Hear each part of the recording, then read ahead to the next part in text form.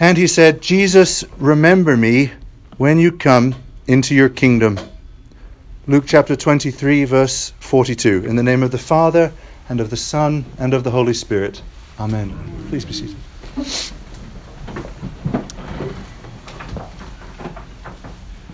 Today's Christ the King Sunday, but of course, Christ was no ordinary king. It actually startled me when I saw that this was the gospel that is apportioned for today, because it shows Jesus in all his weakness. And this really terrible contrast between the sign above Jesus' head and the man beneath the sign. It said, "This is the King of the Jews." A little trivia is, when it says on the sign INRI, that's Latin for Jesus Nazarenus, Jesus of Nazareth, Rex Iudum, King of the Jews. It was written, we know from the other Gospels, in 3 languages. And who's beneath the sign? But a bloody, pitiful, half-naked, crucified man. Right? It's a startling contrast. And it's startling for Christ the King Sunday. You'd think we would have some image of revelation of the Lamb on the throne, but what we see is Christ in his weakness. He certainly didn't look like much of a king. And the people that were gathered around his feet, we know from the other Gospel accounts, the Marys and John, certainly didn't appear like much of a kingdom. In fact, it was so pitiful that the temple leadership and the soldiers mock him. Right? They scoff. Save yourself if you're a king. Right? If you're some great, powerful monarch, save yourself. Outwardly, of course, his kingship was hidden. It was invisible. But what does the good thief on the cross say? He says, Jesus, remember me when you come into your kingdom. Right? Who has a kingdom? A king. And I think we hear those words sort of knowing all that we know about what would happen 3 days after Good Friday.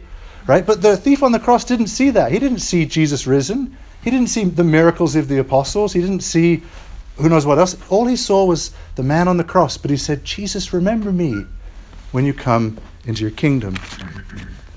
How did the good thief know to say this? How did he know to ask it? I think it can only be explained by faith. Faith which is perceiving what is happening invisibly, right? That sees more than meets the eye. I love that phrase. I use it all the time, I know. In Ephesians, the eyes of the heart, right? To see with the eyes of the heart who was actually there beside him. Not just a crucified man, but the King of the universe. And the thief actually carries himself as if he had come into like a royal courtroom, right? You know, this is something you could imagine saying if you were a convicted criminal, kind of on the presence of the king on his throne. Lord, remember me. Right? This sort of pitiful plea of the one who holds the power, the king. That's great faith, to be nailed beside a man that looked like that and say, Lord, remember me. Remember me when you come into your kingdom. And how does the king respond? I actually need to get a Kleenex, which I didn't bring with me because I have a runny nose. Thank you. Perfect. I'll trust you with the Kleenex. Yes, thank you. Sorry, I just want to drip.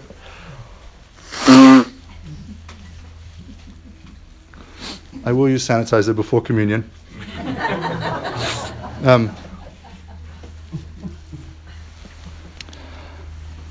He asks for pardon, and the king comes back not just with pardon, but with a promise of paradise. I love what this reveals about the character of our Lord. Even in his last moments, in this physical agony, he's forgiving the soldiers. He gets asked for pardon. Can I have some pardon? He's like, you can have paradise. Right? Just this overly gracious, overly abundant response to the thief's request. Why is he rewarded thus? Again, I think because of his faith. I think the good thief had real faith to see what Jesus was. I love that we also have this reading from Colossians tied to today. That the one in whom all things hold together, for whom all things were made, through whom all things were made, through whom all things were made. Right? The beginning and the culmination of all creation, the firstborn, the preeminent one. Right? Colossians gives us the image that the thief somehow, by the grace of the Holy Spirit, had faith to see. He says, yeah, I know who you are. You're not just a fellow convict. You're the Logos of God, making retribution. Actually, it's receiving retribution for the sins of the whole world. Ransoming the whole world. A verse I love, which I think really summarizes the good thief's response. By the way, tradition, if any character in the Bible doesn't have a name, tradition kind of comes up with a name for him. And they're more or less reliable. In this case, I think it's fairly reliable. The name is Dismas, is what's given to the thief on the cross. I think there's a Dismas house for criminals in Birmingham. Is that right? I think so. But anyways, in 2 Corinthians 5:16, there's a verse which I think summarizes what transpired between the good thief and Jesus. It reads this: "From now on, therefore, we regard no one according to the flesh. Even though we once regarded Christ according to the flesh, we regard him thus no longer." Even though we once regarded Christ according to the flesh, we regard him thus no longer. That's a picture, right, of what Dismas does. Not looking just at what the eyes would see, but with the eyes of the heart, seeing what's really transpiring. Here is the great king. This is the ransom that he's paying, his own self-offering, to purchase for himself the kingdom. Dismas's faith resulted in his being granted paradise. What a great comfort. Of course, it wasn't the case with the other thief. It really struck me upon thinking about it for this Sunday, the presumption of the bad thief was like, yeah, if you're the Messiah, save yourself and us, because we're with you. And I don't know what his tactic was. But it's been well said by ancient preachers that seeing two crosses besides Jesus is a wonderful point for us. That we see two totally different outcomes. Two people being crucified with Christ. The one who scoffs and is not granted paradise, and the one who sees what Jesus really is doing and is granted paradise, right? And it's been said that the good thief Dismas is there so that we would never despair of ourselves. It's never too late. Even at the last second of his wicked life, he turned to God.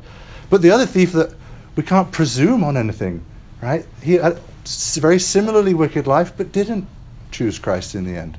So we sort of see this portrait of sort of the two paths in the road, the split, which we all will go on as we encounter Jesus Christ. Which thief will you be? I love when I see 3 crosses up somewhere. It's a reminder. Which one will I be? Like the good thief? Never delaying repentance, but turning to the Lord even if it's the last second? Or the bad thief who scoffed?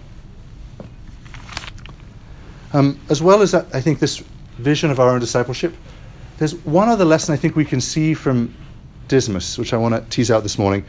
And it's sort of a wider application of the same thing, of seeing more than meets the eye. So in the same way that the body of Christ, when it was on the cross, was very little to the eyes, but a lot to the eyes of the heart, I want to offer you, it's the same thing with the body of Christ on earth today, the church.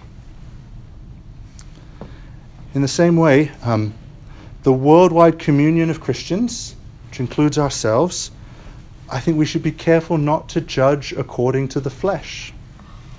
We should look at what is invisible, because outwardly there are many things that tell us the global church is not doing well. Right? If it's not facing persecution somewhere in the Middle East or Far East and Christians being killed, on our own turf, or actually in other areas of the country, there's governments oppressing the proclamation of the gospel. Europe, which used to be a stronghold of the Christian faith, now scarcely has any Christians in it. The largest communion in the world, the Roman Catholic Church, makes headlines almost weekly for scandal or inconsistency.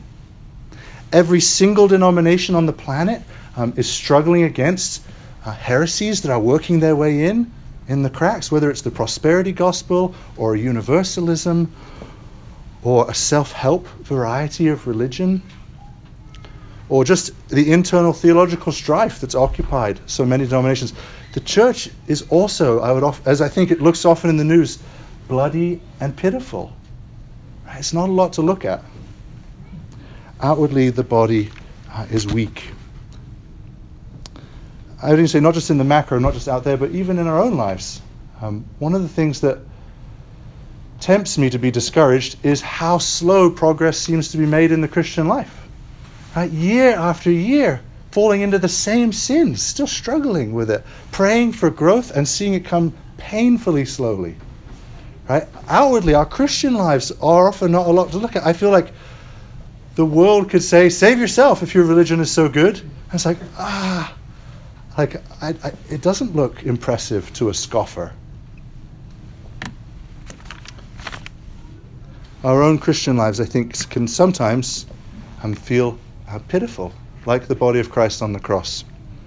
But in the face of that, of all the wounds in the church at large, in our own Christian lives, remember Dismas, remember 2 Corinthians 5:16, not regarding the church according to the flesh. Not regarding the church according to the flesh, but looking to what is unseen. That in the midst of manifold difficulties and failures and wounds, nevertheless, in the very midst of that, the Lord God is saving his own family. Right? He's actually sanctifying little by little saints of God who will eventually resemble the glory of his own Son. Right? He's little by little comforting the afflicted, bringing peace to the anxious, healing the sick. One of the things I always wonder after we pray for someone who's been sick for a while and they get better, we never know how otherwise it could have been if it wasn't for God's intervention. But like he commands us to do, he doesn't parade his good works. Right? God is working so often invisibly in millions of lives, even in churches in their most broken circumstances, how God is still using the church. There's always more going on than meets the eye. God is working his purpose out even in the midst of great weakness. How he does that? Complete mystery. It's one of those things that falls under that prophecy of Isaiah. His ways are higher than our ways. Right? If I wanted to have a church that sort of really moved the gospel in the world and changed lives, I'd be trying to crank out the results way more than we see. But that's not God's way. He works slowly and in the midst of weakness and brokenness. One of the things that has sort of dawned on me when I've looked back on years of struggling, sometimes with single temptations, is that part of, I think, why the Lord even permits this is that ultimately for humbling. That we would never think like, yes, I'm just this strong kind of Christian that can conquer this on my own. Right? But that we'd all have the same sense of filial dependence on the Father. Lord, I can't say anything unless you tell me to say it. I can't conquer this unless you empower me to do it. And that's part of the mystery of how he uses and works things out of weakness. So I just want to encourage you, as we so often see the church in the headlines, as you look in your own life, our church, whatever it may be, don't stop at the visible. Think like Dismas, not just in how we behold Christ, who I know each of you profess as King, rightly, but even on his body on earth, to not stop at the visible, but to look at what is unseen. Jesus, remember us. Jesus, remember me when he comes into his kingdom. Amen.